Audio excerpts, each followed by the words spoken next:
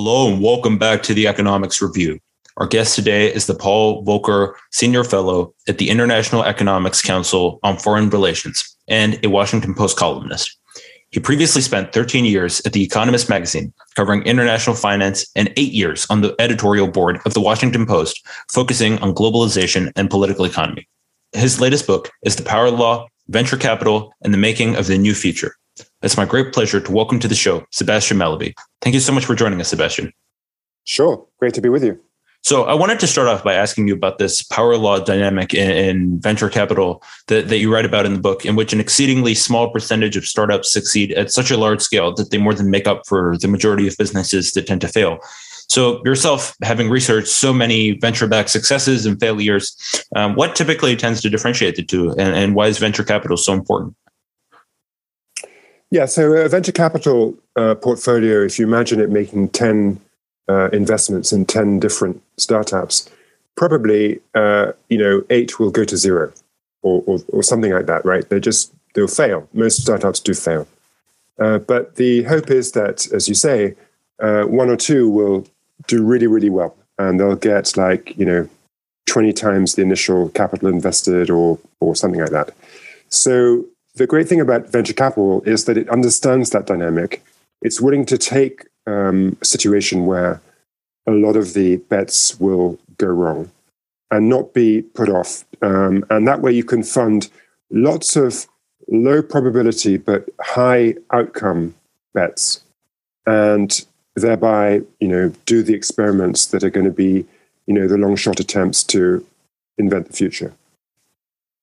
Right. And so why specifically venture capital as opposed to, just getting a loan from a bank? Well, banks have a totally different expectation when they lend money. I mean, for them, it's a catastrophe, or it's pretty bad if the person doesn't pay back. The business model is we give you a loan, we charge you some interest, but we really do expect you to pay back, and there's going to be a legal contract that says you have to pay back, and if you declare bankruptcy and get the protection of the bankruptcy laws, then we'll negotiate how much you pay back. But the idea that you'll pay back nothing is very, very unlikely.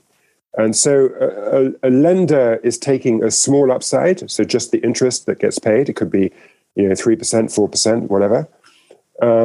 Whereas a venture investor is expecting shares in the company. Therefore, if it really does well and it multiplies its value by 20 times, the investor is getting not a 3% return, but a return of, hundreds of percent, 1,000%, something really, really big. But in exchange for that very big potential return, the venture investor is willing to accept the reality that the return might also be zero. So it's a high risk, but high reward business. Banks are a low risk, but low reward kind of financing. So in your experience, is there anything you found that typically tends to differentiate successes from failures? Well, if it was that easy to describe the differentiation, then you wouldn't have a power law business, you wouldn't be needed, right? If the venture capitalists could tell ahead of time which bets were going to go 20 times up and which would go to zero, if they could tell the difference, they wouldn't do the ones that were going to go to zero. The whole point is all of them look promising at the moment when you start. But, life is difficult. For example, you might back a terrific team of entrepreneurs who have a great idea and they start building it. And then, a year in, you realize that a big competitor, whatever, Google or someone, has had the same idea and they roll out the product and they just got way more muscle behind it. And so your venture fails. It wasn't that it was a bad idea. It wasn't that the entrepreneur was anything other than dedicated and brilliant. It's just that stuff happens when you do startups that you can't predict. And so there's no good answer to your question about what differentiates ahead of time. I mean, you can't tell ahead of time which one is going to work and which one is not. Right. And so next, I wanted to ask you why the scale of venture capital is so much bigger in the US and more specifically in Silicon Valley as compared to other parts of the world with similarly developed economies, and if this is potentially going to change in the future. Yeah, I mean, some people would say it's because of culture that, the US has a risk-taking culture, and therefore there are lots of entrepreneurs and lots of venture capitalists who invest in them. I think it's kind of the other way around. I think if you've got the venture capital, it creates the risk-taking culture. And as venture capital spreads to other geographies, the risk-taking culture will spread as well. And so we've already seen this happen in China, which has a huge startup venture capital scene. It's happened in India, where there's been quite a transformation in the attitudes towards entrepreneurship. I was just having a funny conversation this week with a venture capitalist in India who described to me how 10 years ago, being an entrepreneur was kind of like being a loser.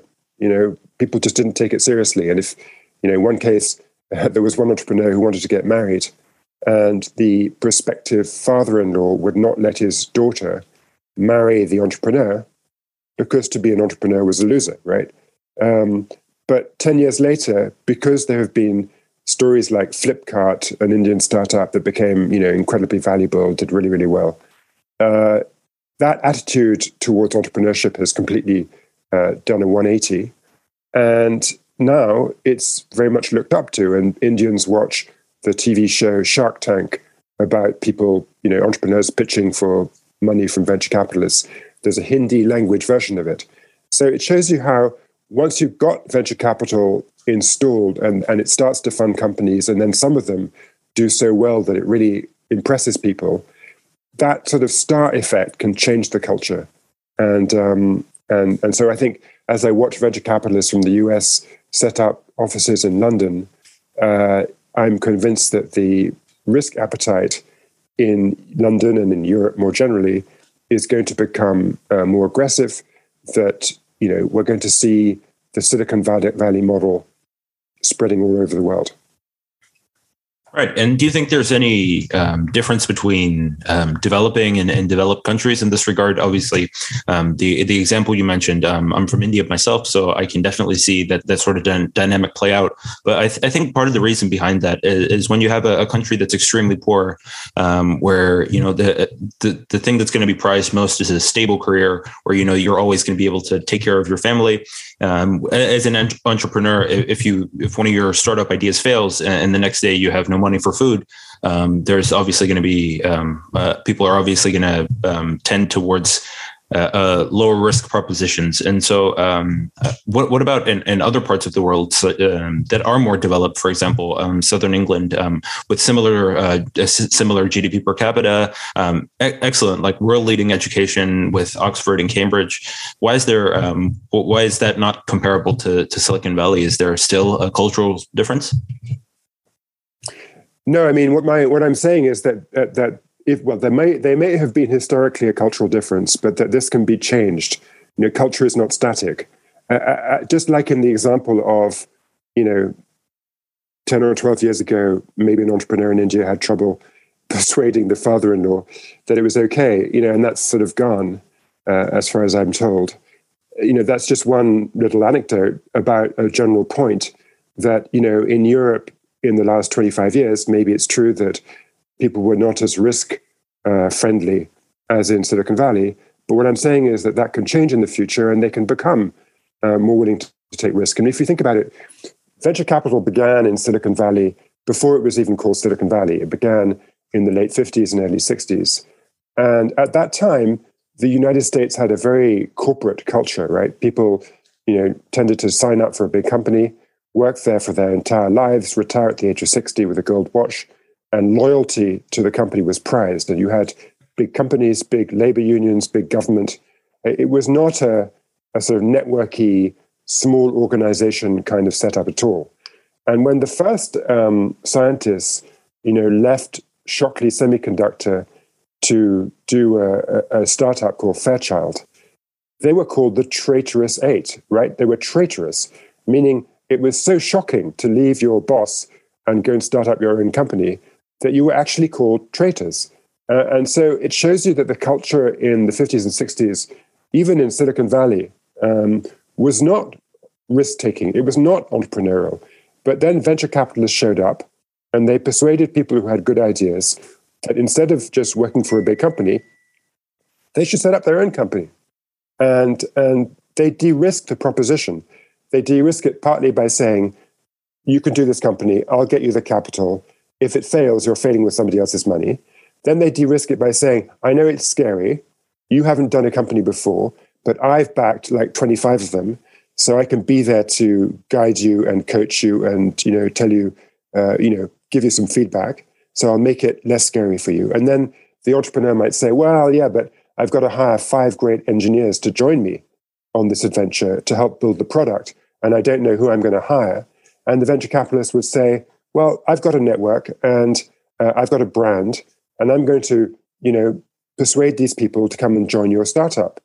And the entrepreneur says, yeah, but the startup is risky. It might fail. Why would people come and work for me?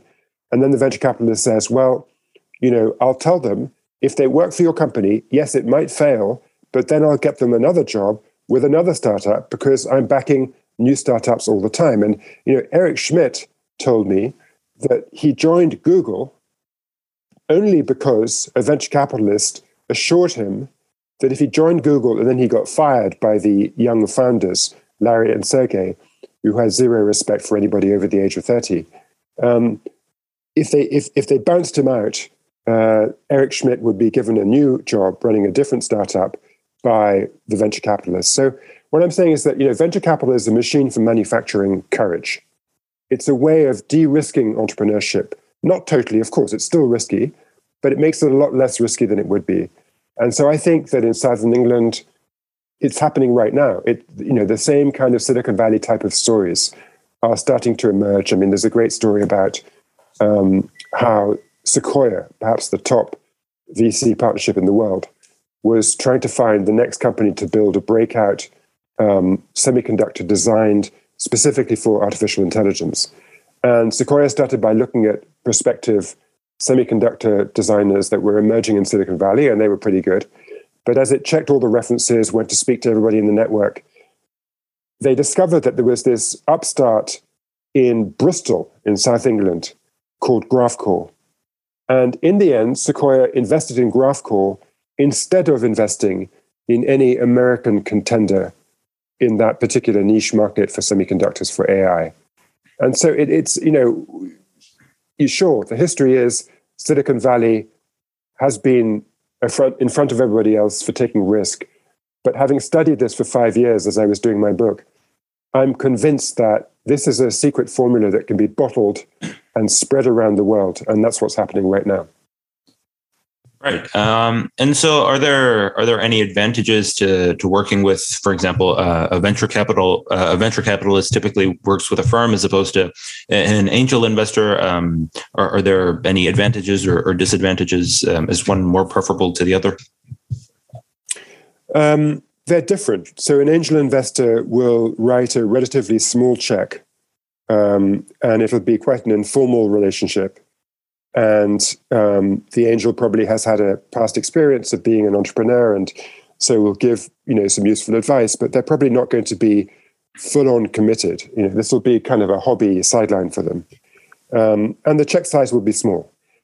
And so a startup founder might begin with an angel or maybe 2 or 3 angels, but then when the company gets a bit of traction and you've got a good prototype for the product or other sort of markers of progress, and you need a bigger check, let's say, not just $500,000 or $1 million, you want to actually get to raise 10 million, then you're going to go to a Series A venture capitalist.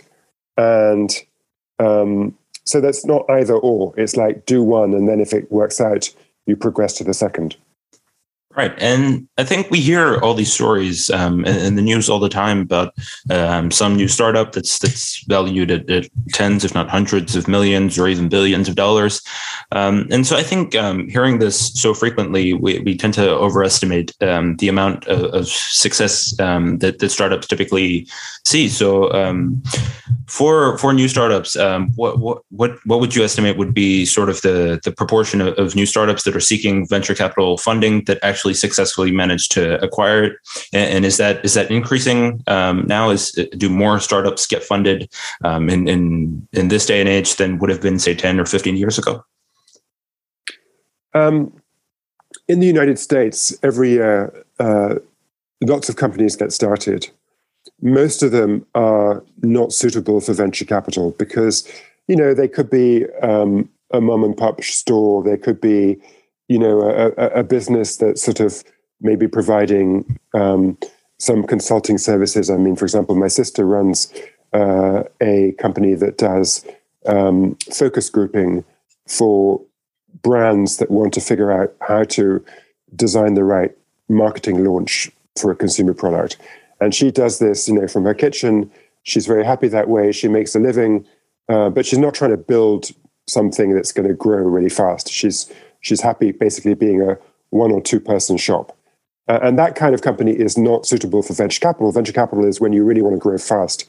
As one venture capitalist said, I sell rocket fuel. And if you don't want to build a rocket, don't buy my fuel. Because I'm going to expect you to deliver a power law return, which means growing fast and really being ambitious.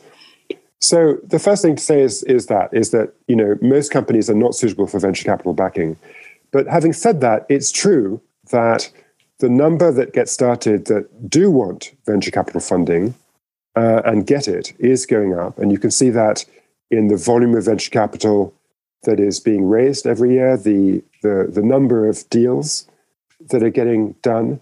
All of those measures are increasing, and they're increasing in the US, but they're also increasing very fast in India and Europe and Latin America from a low base, but it is growing fast.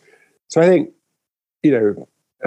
this is a form of financing which happens to suit the invention of new ideas, new kind of software-based products, things where the capital is not physical, but is intangible, and where there's a lot of, speculative risk in whether it will actually work or not. This is what's really well funded by venture capital. And because the world is moving towards intangible assets as opposed to things that you can drop on your foot, or physical plant and machinery, we are moving towards it being a more idea-based economy. And so I think venture capital, therefore, has spread, will spread, and is kind of, it's the form of financing for the intangible economy in which we find ourselves. So do you think that this shift more towards intangible goods is the reason behind the growth in venture capital? Because venture capital as an idea has been around for a really, really long time. But I mean, we've seen pretty good growth in this space, like you just said, with more and more startups being funded. Do you think that's the main reason behind it, or is there something else? I think there's 2 big drivers. The first is what you just said. In other words, the rise of intangible capital. I mean, a concrete way of saying that is kind of like, the Mark Andreessen comment that software is eating the world. Software is one form of intangible capital.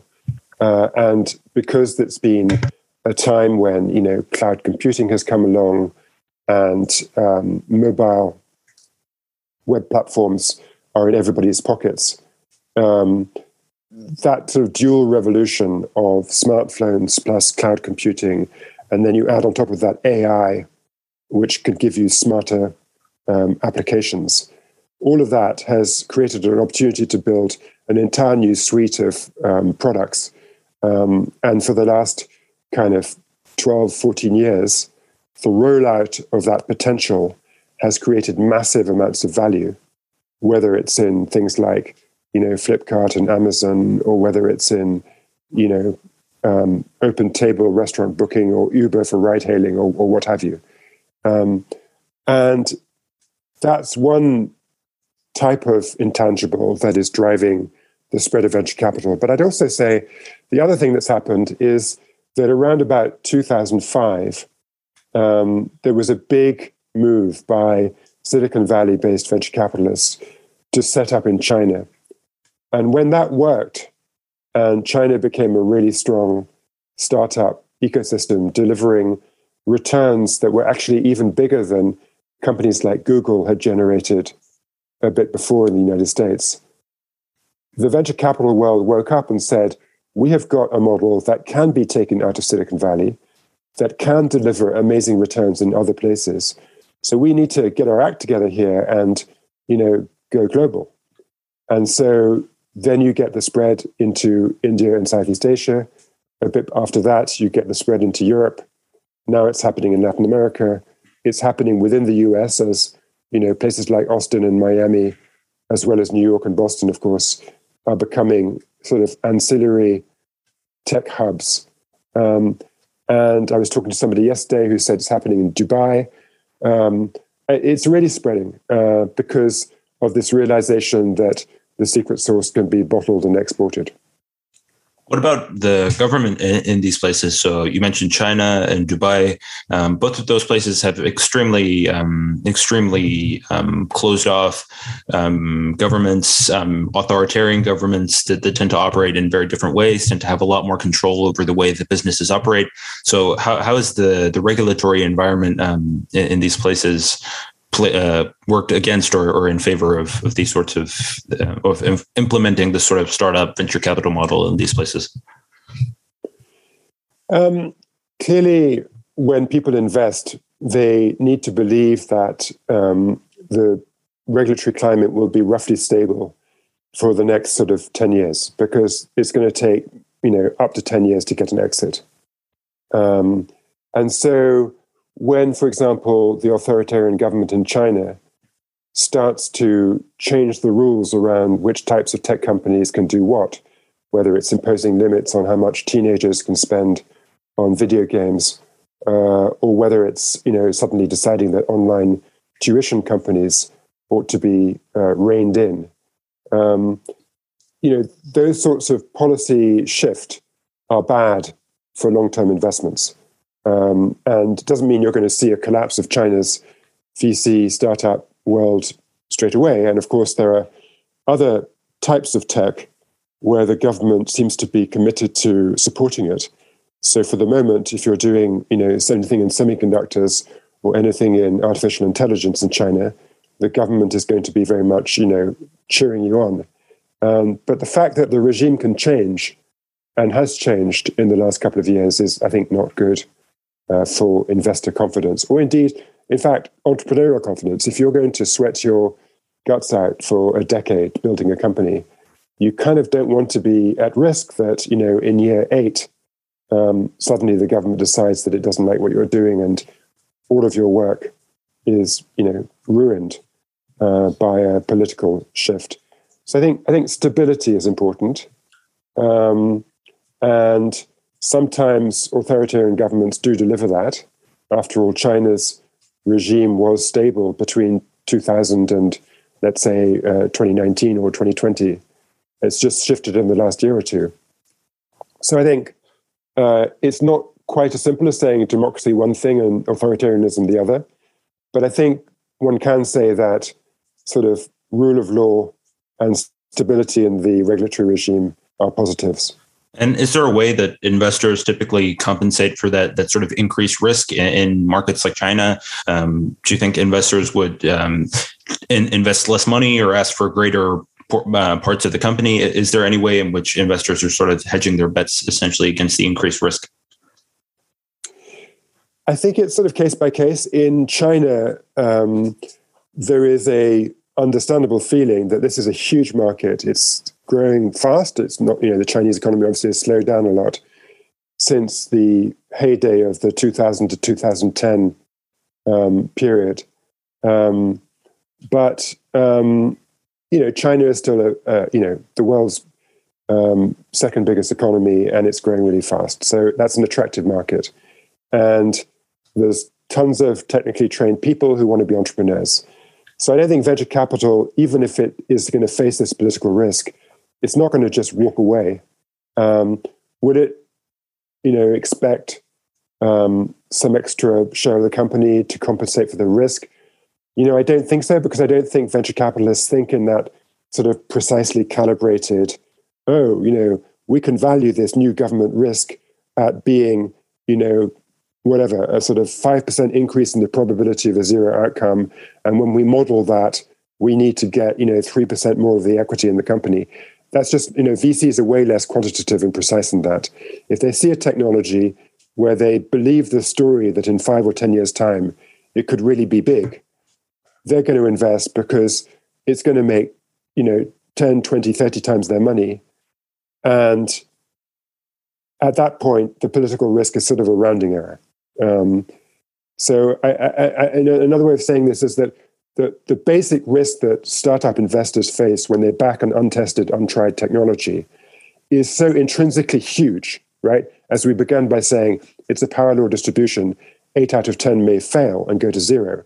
That is such a big risk in the first place that some additional political risk doesn't really change the risk reward that much.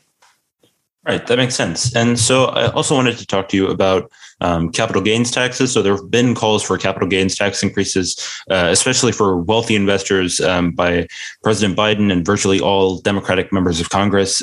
However, many tax policy experts have argued that a capital gains tax increase would come as a huge blow to venture capital firms and VCs who often reinvest after-tax gains in the next round of risky startups. So do you think that a capital gains tax increase would hurt the future of venture capital? And what's your take on this whole debate as it relates to this? Yeah, it's a good question. I mean, I've, over the course of my writing life, gone back and forth a bit on capital gains taxes. I used to be, in favor of higher tax rates on capital gains for sort of social equity reasons, in the sense that, if you're talking about capital gains for private investors, by definition, people who are making the capital gains are well off because they've got enough money to make those investments. And so it feels like on sort of grounds of progressive taxation, a good thing to have a decently high capital gains tax.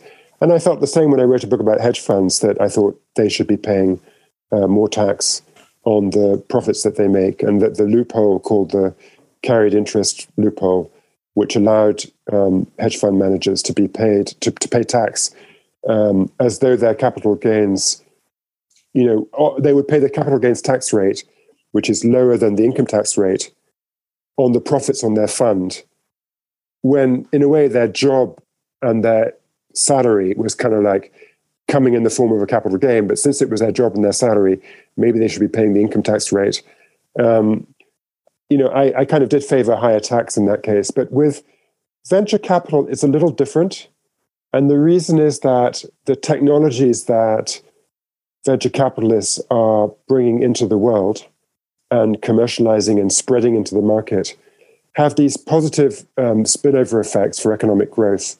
If you think about something like, Dropbox, or some sort of cloud computing device that allows you to, edit, like take, Google Drive.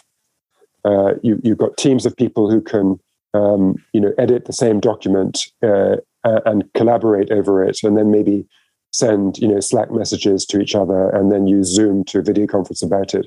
All of these products are boosting the productivity of workers. And that's good for overall growth. It's good for overall GDP per capita and prosperity. And so public policy has an interest in taxing that creation of positive externalities at a generously low rate. And so I think with respect to venture capital, I'm quite in favor of a low capital gains tax, even though in lots of other areas of the economy, I'm in favor of a high capital gains tax. Right. Well, those are all the questions I have for you today. Thank you so much for joining us on the show. It's been a real pleasure, Sebastian. Great. It's been a good conversation. Thank you so much. Thank you, everyone, for listening to the Economics Review. And as always, we'll be back soon with the latest.